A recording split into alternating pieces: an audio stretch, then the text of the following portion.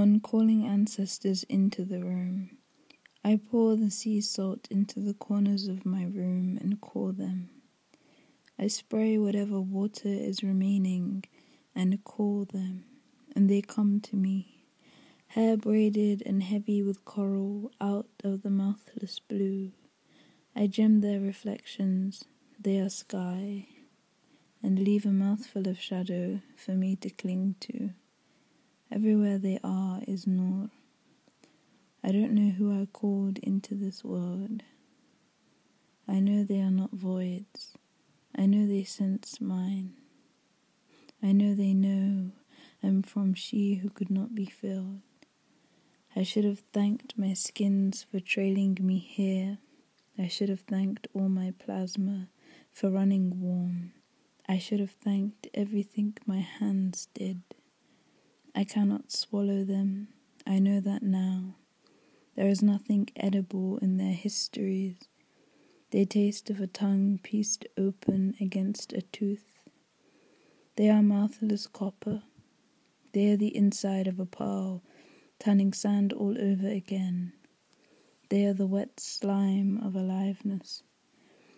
And I, and out at sea again, small and unable to clutch the bed with my toes, and the waves are whispering exit wounds. That was Asma Jama with On Calling the Ancestors into the Room. Asma is a Danish-born Somali poet, artist and co-founder of Dakan Collective. Asma's work's been published in print and online in places such as The Good Journal, Popshot and Ambit. As an artist, Asma's been featured by Dark Yellow Dot and Kayad Somali Arts and Culture, and she's been publicly exhibited by Rising Arts Agency based in Bristol and the Tate Collective. Most recently, she was an artist in residence at the In Between Times Creative Exchange Lab and writer-in-residence at Arnold Feeney. I am Shagufta K. Iqbal, and this is Kyoto Lab. Today, we are going to be joined by the incredible Safia Kinshasa, who also performs under the alias Birdspeed. She is a British-born, Bajan-raised artist of Bajan and Jamaican descent. She has the ability to captivate audiences by effortlessly weaving poetry, storytelling, satirical humour, and dance and movement. Her poetry, page and stage, which predominantly focuses on her Caribbean heritage, braids rhythm, science, dance, and technology together. Safia was recently announced as a recipient of the Jerwood Arts Apples and Snakes Performance in Poetry programme, and she was the winner of the New Voice in Poetry Prize courtesy of Culture Records. This year, she was shortlisted for the Outspoken Page Poetry Prize and longlisted for the Film and Performance Prize. She is currently working on her debut collection.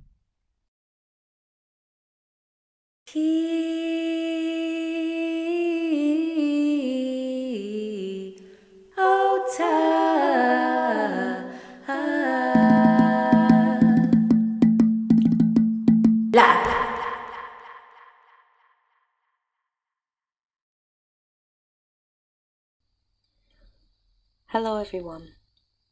So we have entered a second lockdown, and I want to start by wishing you all well, wishing you joy, wishing you love, wishing you good times, and wishing that you make it through this difficult period. I think I am going to gift you with poems that really speak of hope at the core of the message, and these are poems which have helped me during this time, and I hope that they find you well and you feel the love that I have poured into them. The Headless Chicken. Glorious mess. An eruption of high-pitched belly juice slushing the yard. Freedom. Webbed feet balancing on baked dust nostalgic for more wrinkled souls. To amass gravel, eternal rebellion, drumsticks studding the lonely emanations, dribble and slime. of the few who accomplish self-gratification in hard times, while wild, bulging, bloodshot eyes and a tightened beak, hoarse an infestation of ants.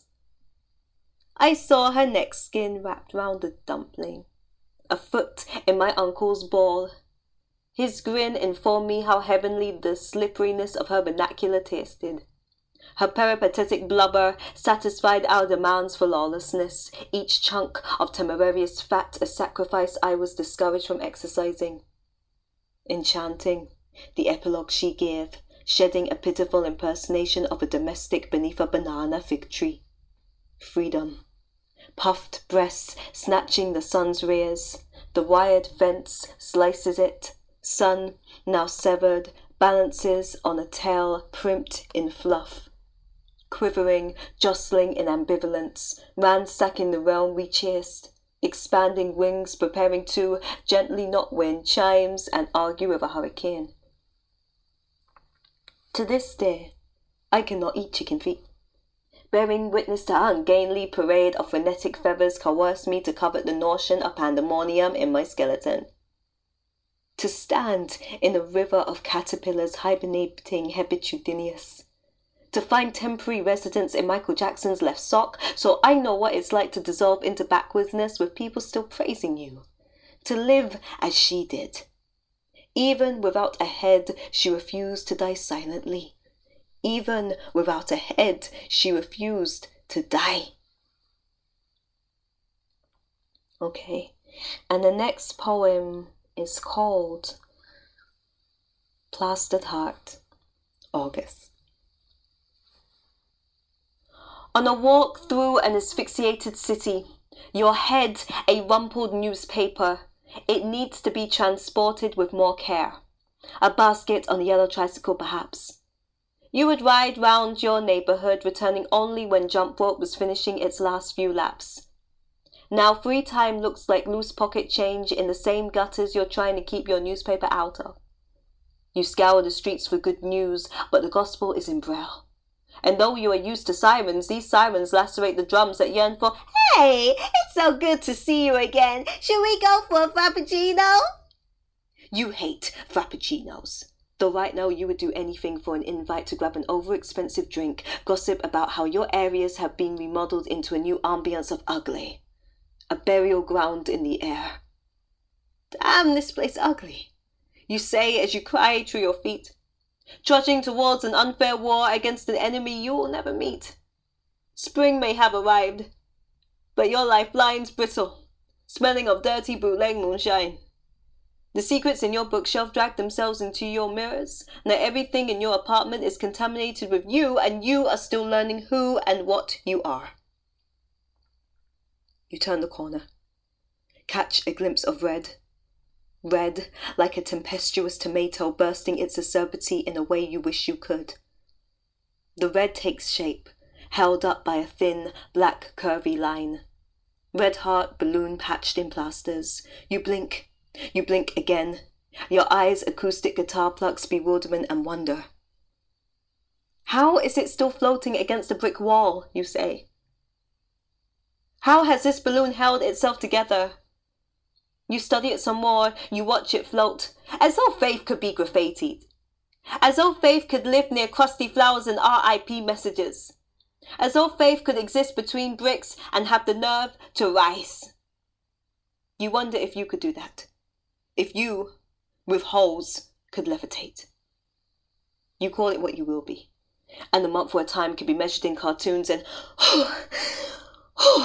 and how long it took for ice lollies to melt, how frequent the laughter in the basketball court, how heavy the bass from someone's duct tape car, how creased your clothes, how frustrated your belly, the and jump rope finishing its last few laps. You name your plastered heart August. Retreat back to your dwelling, with newspaper in clasped crate, speculating what you're made of. This last poem is called The Inaugural Ball of Heresy, and you can find it in the new Bad Betty Press anthology, Field Notes on Survival. On the 5th day of the revolution, the chicken shop was still open. We were never trying to be scandalous. It's just that boiled leeks taste like poverty. Tear gas and rocks chased after embers flirting with night, like short skirts slipping discreetly past the border between ass cheek and thigh. The final district had never been mottled in so many brown bodies, coyotes howling at the uprising. A worshipper of Mammon snapped the beak of a homeless man, dipped it in oyster sauce. And so it began, a stampede into the city's main artery, mutilating everything that once served as a deterrent for social mobility. We became mobile. We became UK funky, voodooed shopping trolleys without brakes. The state's power disintegrated, a flaccid war ship both sprit, short and limp when the first roti skin was torn into the face of a monarch. I never set out to be a vigilante. I was just hungry. Fried chicken is food for those on the broken side of democracy. The pointless other 200 items on the menu were replaced by notes of the original manifesto. The first snare I heard, tearing sellotape to cover peri-peri salad with "We will protect whistleblowers." Music sweetener, sugar coatings of growing tribunals debating how to distribute wealth fairly and remix a soul classic with a drum and bass kick.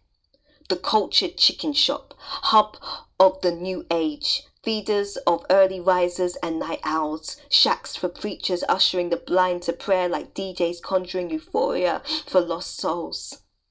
I would write, stand on benches, spit spoken word.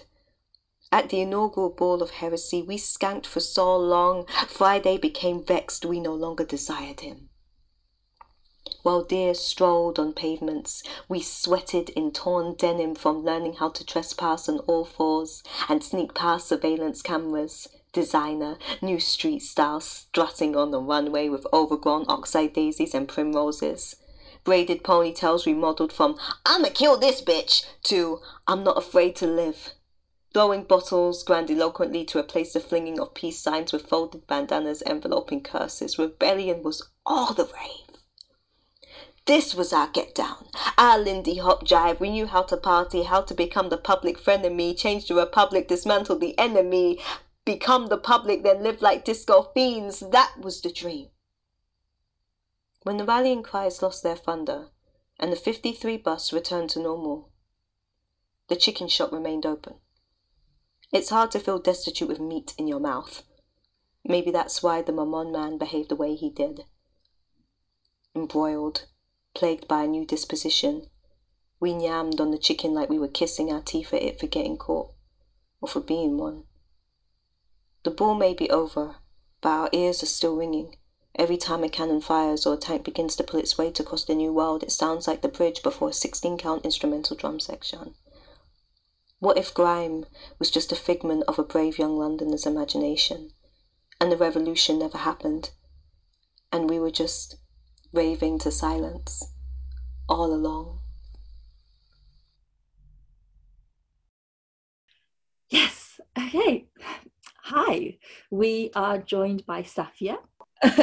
So tell us a little bit about the poems that you submitted for sharing with our podcasters, and kind of like the inspiration, because there's 3 pieces that you shared. I think, okay, so the first one, The Headless Chicken, this was shortlisted for the Outspoken prize, which is very cool. And it was basically, it is about freedom, and there was this moment when I was a young girl, and in Barbados, it was just so striking, because I think a lot of people ask me, okay, is it a metaphor for something? Is it just a metaphor for it? And I said, no, it really was a headless chicken. Like, we had chickens, and it's actually one of the only times I've ever seen what I would consider the imperfect embodied notion of what freedom is. And it was strange for me because it's an animal, and of course we have this the horrific imagery of Black people being referred to as animals. So I'm quite conscious of the fact that I'm saying, okay, the only time I've seen freedom is in an animal, and in a chicken of all things. I had a lot of confliction with this character, but I said to myself, well, I just wanted to write about it, and write about that kind of I guess the visceral imagery, but also the longing for just being able to do kind of just being able to move in this really like eccentric way, and just the fact that the chicken just would not die, and it was just crazy. And I think at the time as well, I was thinking about how especially Black and brown women, you are not allowed to mess up. You're not allowed to. You have like this whole thing about, oh no, you can make mistakes. Who can make mistakes? No one. We are not allowed to make mistakes, especially like yes, women, but Black and brown women in particular, we cannot make mistakes. We're not allowed to just live. So the line about, what if I could just live in Michael Jackson's left sock and go backwards, and that's what else kind of came to mind. I just wanted to speak about this longing, but also not having the ability to do that through a chicken. That was really powerful, and I enjoyed listening to the story from that perspective.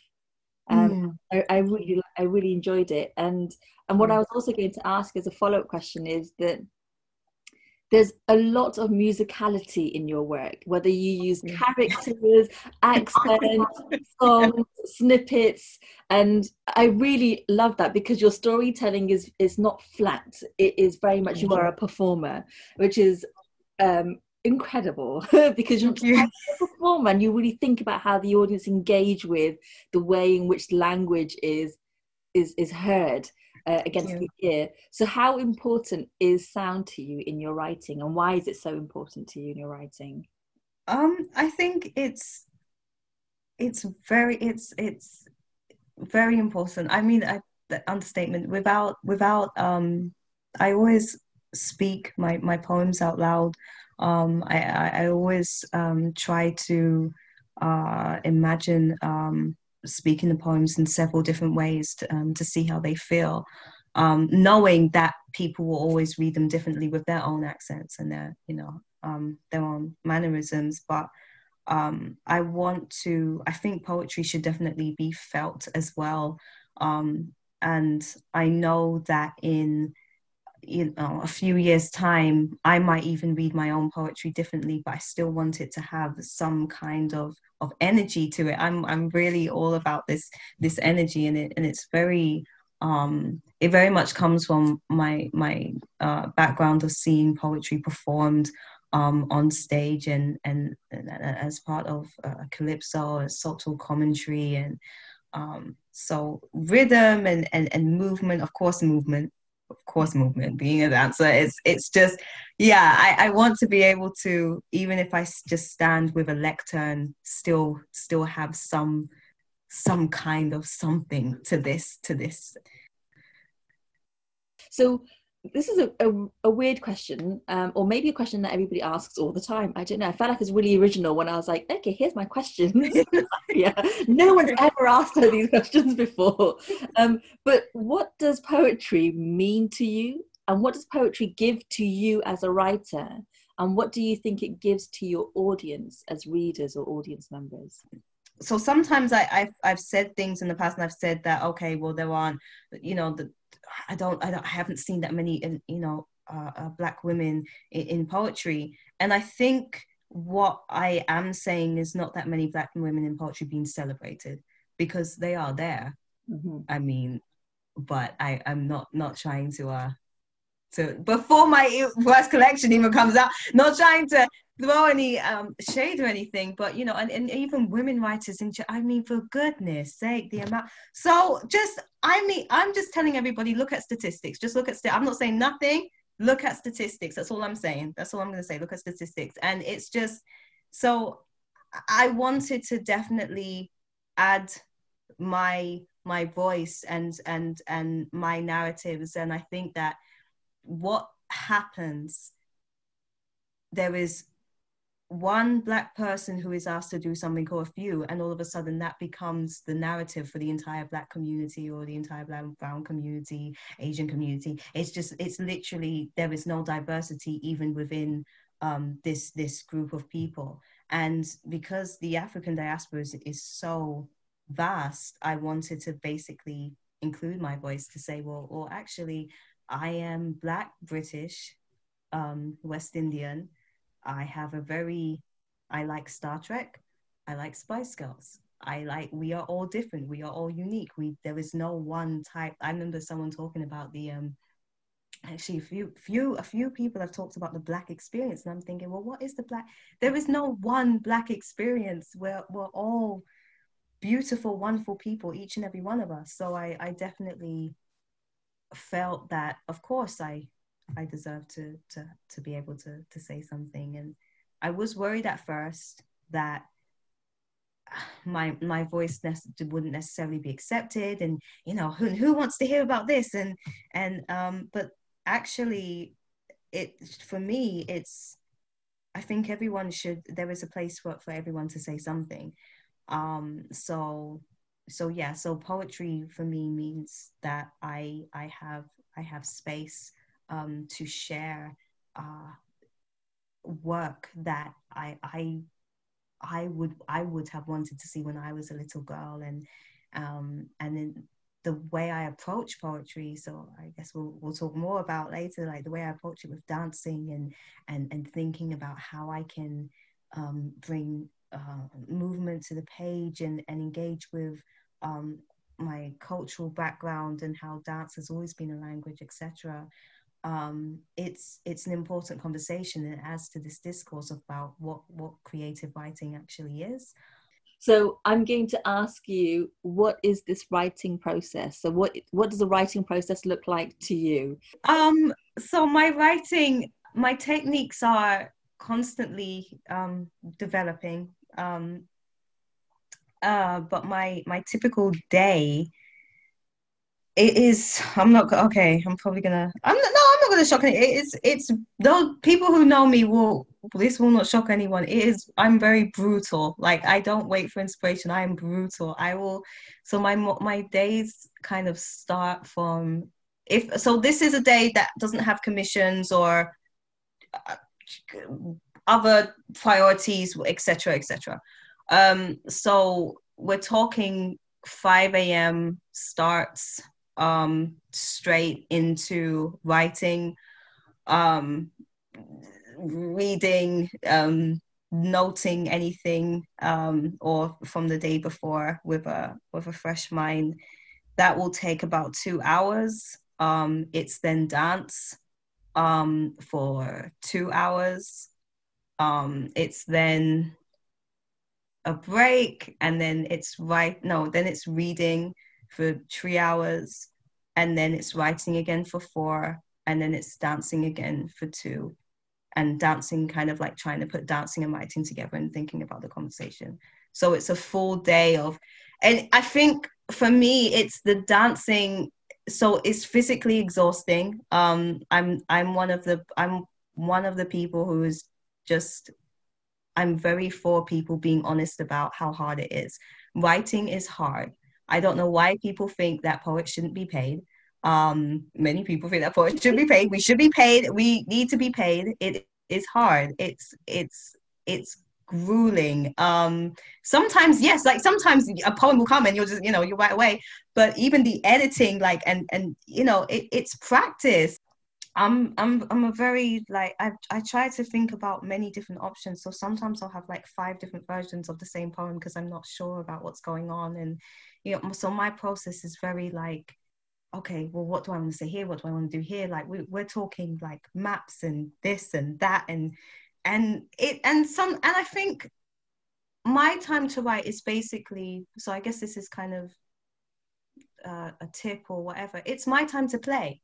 It's my time to play before it goes to publication, before it whatever. I can put like I can say anything. I can any silly idea, any weird magical moment, you know, all the silliness I can mess about. Yes. When you read, who are you reading? Who am I reading right now? Okay, so it's a lot. Right now I'm reading Mary Jean Chan right now. Actually, I'm actually a very, what I do as well. I try to read collections up to 4 times, and then sometimes take a 2 week break and then read it again. And that's simply out of respect, because I mean you've written this for a year, 2 years, 3 years, 10 years. I'm a slow reader, but a slow reader, you know, out of love. Like sometimes I won't be able to put a book down, but I will try and read again, and I will also try to so Ni Ayikwe Parks has released The Geese, and I'm actually cross-reading that with another text about decolonializing the male gaze. So I try to always read poetry collections with something else to learn more about the culture. So even when I read about when I read Jam is for Girls, I think I remember I read like a whole history collection on Pakistan and India, just so I could get like some, like, I like to give my you know, I like to give authors love. Yes, what else am I reading? J. Bernard Surge, that was one of the last books I read a lot. Kevin Young, To Repel Ghosts, is excellent. I want everyone to note that. If anyone is interested in basket or art, just basket, then please read.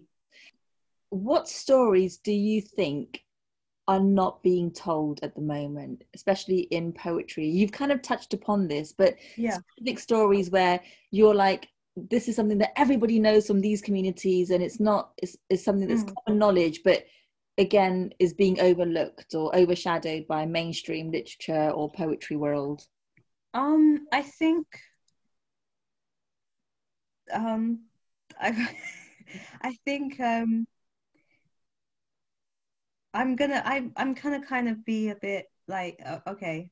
Yeah, the stuff I'm about to write about is what is not being told, and I think that needs to be told because that's what I'm writing about. But no, I think that work from, so what, there's several ways to answer this question. The first way is everything that has been written about. I made a comment on my Twitter about how Henry VIII's, so there are historians, so I'm really into my history, and Henry VIII's Garter is being written about like in depth by 17 historians, a piece of fabric around his leg. And even though I'm like, really, but this is, you know, but hey, it allows for a richer discourse. And the more voices we have talking about one thing, and hey, yeah, people will disagree, people will say new things, but at least we have this conversation happening. So I'm using that as an example because I want to say that the things that have already been written about to death, because I know anytime anyone talks about, obviously we're not, but anytime we know who people talk about this, they'll say, okay, well, we've already got our Black and brown poet, we've already got people talking about, you know, more. Yes, 100%, everything that everyone's, because I'm, you know, when I read 700 poems about the same thing, and these are being passed off, you know, as great poems, and no shade at all. That's great that we've got hundreds and hundreds of poems about this one thing. But yeah, okay, so therefore we can have hundreds and hundreds of poems about things in marginalized communities that you've read about, you know, twice from the two poets that you've read, and you say that you know everything about our cultures. So yes, more, absolutely. If you've read a poem about jollof rice, write 100 more. I want more, because it's not fair that we do not have we're not ever, you know, it's like, oh well, someone's already done that, you know. No other group of people, marginalized communities only, no other group of people ever go to the page and feel like, oh, can I write this poem, but someone else did that. What? No, So that leads me on brilliantly to tell us about your collection. I'm so excited about this collection. Yeah. I am too. I can't wait to read it myself. So it's yeah. Okay. So basically, there has been a complete shift. So I'm oh, poor Joelle. I'm I'm like, oh my God, I'm probably the worst. I'm one of those poets who has a poem and then literally not even days, a few hours. You know what? No, I'm not kidding. Oh my goodness. It's so what's happened now, for everyone who wants the gossip, I have basically restarted everything, every single thing. I had a reawakening, and I said, which happens. I mean, anyone who knows me knows this happens every few months. I'm like, I've changed again, and I have a new thing going on. And it's like, what? Why have you got new work already? What's going? Like, because I'm worried, because I'm like, some of the old stuff I really want to see in the collection. Is that not going into the collection? There will be, stuff that you have seen before will be in the collection. But in terms of the direction, so I always wanted to write about dance and Caribbean dance cultures, and how can and that's something that's just always been there. But I'm thinking about the entire narrative as a whole, in terms of where I might want to go with other collections, etc. And I'm thinking about, so the narrative has changed, the ideas have slightly changed, how everything's going to work on the page has changed. It's still like the original. Okay, so let me just, so Caribbean dance, West African hybrid Caribbean dance cultures are going to be at the center of the collection. I'm not sure how much I can say now, but this is not strange news. Yeah, this is not strange news. That will be at the center of the collection, and the main focus and the narratives that emerge from that. And it's going to be a really, when we look through history, we don't have the voices of women. We definitely don't have the voices of women. I mean, according to history, European women, only start talking in the late 19th century. So therefore, every other woman didn't start talking until late 20th century. So we have no real voice, no real first-hand narratives. But what we do have is dancing. We have movement. We have the longevity of this movement movements that have been passed down, and everything we do, the way we are, the way we cook, the way we, etc. I'm basically saying that this is all a language, and this is all a narrative in itself. And the way in which we act is of course, it's body language, is our way of speaking too. So if I stand back, obviously that is a sign for being afraid. So what I'm trying to say in my collection is that women have always been talking. You just haven't been listening. You haven't been listening, and also you've been ignoring them. So it is very much going to be from a feminist point of view. And it's going to be sharing narratives in my own way, that have not actually been, that just aren't present. And I think it's going to be a really proud piece of work, and it's going to be a celebration of, it's going to be a celebration of us and our resilience. And it's going to, so all these pictures that I see as well, where the women have their mouths closed, no, they were very much speaking, all the time. So yes, that's what this is. I think it's going to be an incredible collection. I've seen you perform, I've seen your work, and I've seen your growth as well. It's just been a constant kind of trajectory of going higher and higher. And so I think it's amazing to see you put so much kind of thought and an interesting spin on things in your work. I think musicality and movement is going to be so exciting in your work. So yes, I'm looking forward to this collection. Does it have a title, and when is it due for release? I'm revealing the title at some point. The title, I've had this title for 2 years. This has been, I've been writing this for Tree, even though there is the poems I can put, so those poems. But anyway, I have been writing this for 3 years. I've had the title for a long time. But I will be revealing it soon. I will be revealing it at some point. I think I'm going to take some more time. It still hasn't actually sunken in yet. But I'm going to. The release date. Okay, so that's another thing I can't say yet, simply because this isn't me just being like, oh, why is she not? But the pandemic has. I cannot confirm. But it will be next year. It will not be. Well, it will not be in. It's a mystery, but you know it's coming. We will be posting and we'll be shouting about it, and we're going to be first at your door, ready for that collection in our hand to read it. Thank you so much. I loved hearing your work and hearing your voice. It's been a long time, and I'm so excited for the future and all the stuff that's going to be coming from your 5 a.m. starts. Yes. Thank you. Have a lovely evening. A big thank you to Safia for joining us for our slightly longer than usual podcast, but we had so much to catch up on. A big thank you also to Asma and of course yourselves for listening. I'm Shgufta Cakebal. You've been listening to Kyoto Lab. Until next time, I'll see you then.